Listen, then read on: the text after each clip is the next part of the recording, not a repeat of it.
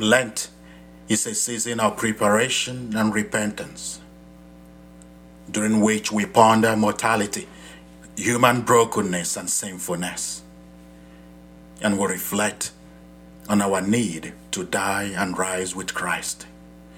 My dear friends, on this episode, I shall reflect with you on the theme Lent as a time of mortification. Mortification is the practice of self-denial or privation to orient all desires and appetites towards God, making Him the sole desire of our heart, mind, body, and soul.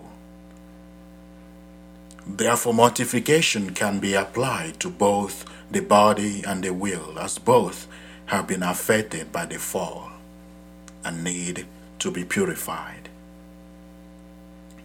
Mortification helps us to detach from creation and attach to the Creator, following the example of Christ, who fasted in the desert and to overcome our inordinate self-love that leads to sin. But mortification is not an end in itself, but a means to grow in holiness, love of God, and love of neighbor. St. Paul reminds us, I discipline my body and bring it into subjection, lest when I have preached to others, I should become disqualified. We read this in the first letter of St. Paul to the Corinthians, chapter 9, verse 27. There are few instances of mortification we could reflect on. One is fasting or abstaining from certain foods or drinks, especially during this time of Lent. Kneeling while praying or offering up physical discomforts or pains for a spiritual intention. The key word is spiritual intention, not spiritual attention. Holding one's tongue when tempted to say something unkind, untrue, or even unnecessary, but instead saying something positive or charitable. Keeping a clean and orderly house, putting things away and purging unnecessary items. I read somewhere, I don't actually remember where, that suggests that in the 40 days of Lent, we could practice the habit of getting rid of 40 items that we no longer need. That sounds interesting, and that would teach us how to detach. Another instance of mortification could be wearing a scapular as a sign of devotion to Mary, which can be somewhat uncomfortable to wear. Another instance of mortification could be that TV show or news channel that gets you upset or distracts you or puts you in an uncomfortable position.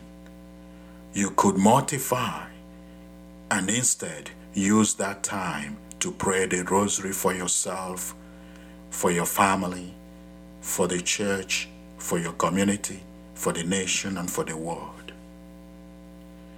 Like I stated, mortification is not an end in itself. It helps us to grow in holiness, to love God, and to love our neighbor. It helps us to detach from worldly pleasures and attachments and to attach ourselves to God, who is the source of all joy and peace. Mortification helps us to share in the redemptive value of Christ's passion and to offer up our sacrifices for the salvation of souls. St. Paul states in Colossians chapter 1 verse 24, I rejoice in my sufferings for your sake, and in my flesh I complete what is lacking in Christ's afflictions for the sake of his body, that is the church. Mortification is different from self-punishment.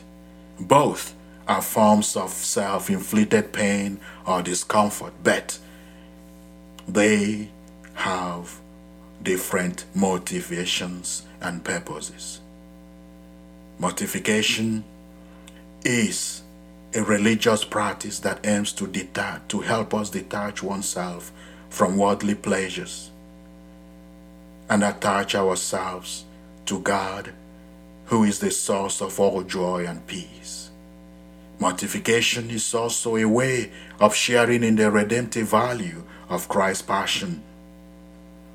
But on the other hand, self-punishment is a psychological phenomenon that stems from feelings of guilt, shame, or fear.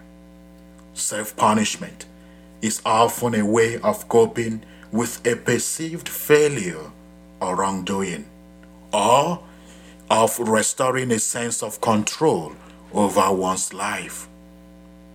Self-punishment can also be a sign of mental disorder, such as depression, anxiety, borderline personality disorder.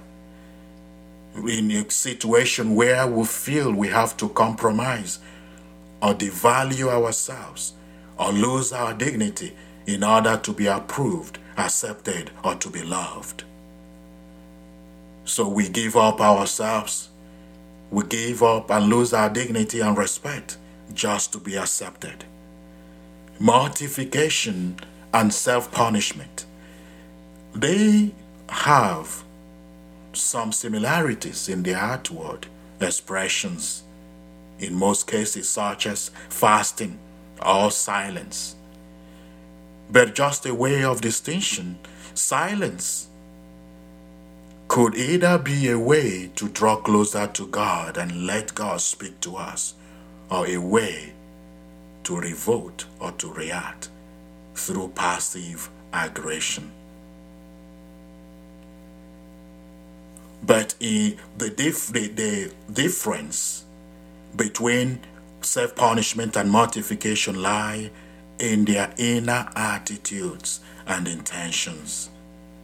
Mortification is done out of love for God, neighbor, and in imitation of Christ, who said, "If anyone would come after me, let him deny himself and take up his cross and follow me." Mark Gospel chapter 8, verse 34. On the other hand, self-punishment is done out of self-hatred, self-rejection, or self-blame, and in isolation from God and others. Mortification leads to spiritual growth, peace, and joy, while self-punishment leads to spiritual stagnation, despair, and misery. Lastly, my dear friends, mortification is a grace and a gift from God. Self-punishment is a wound and a burden unto oneself. I ask you, my dear friends, which one will you choose this Lent? My hope is that this will guide your reflection to have the right intention, to purify your mind, and to let God feed you and let God fill you. As you experience some discomfort for His glory, that He will guide all of us, accompany all of us as we go through this beautiful season. God bless you and happy listening.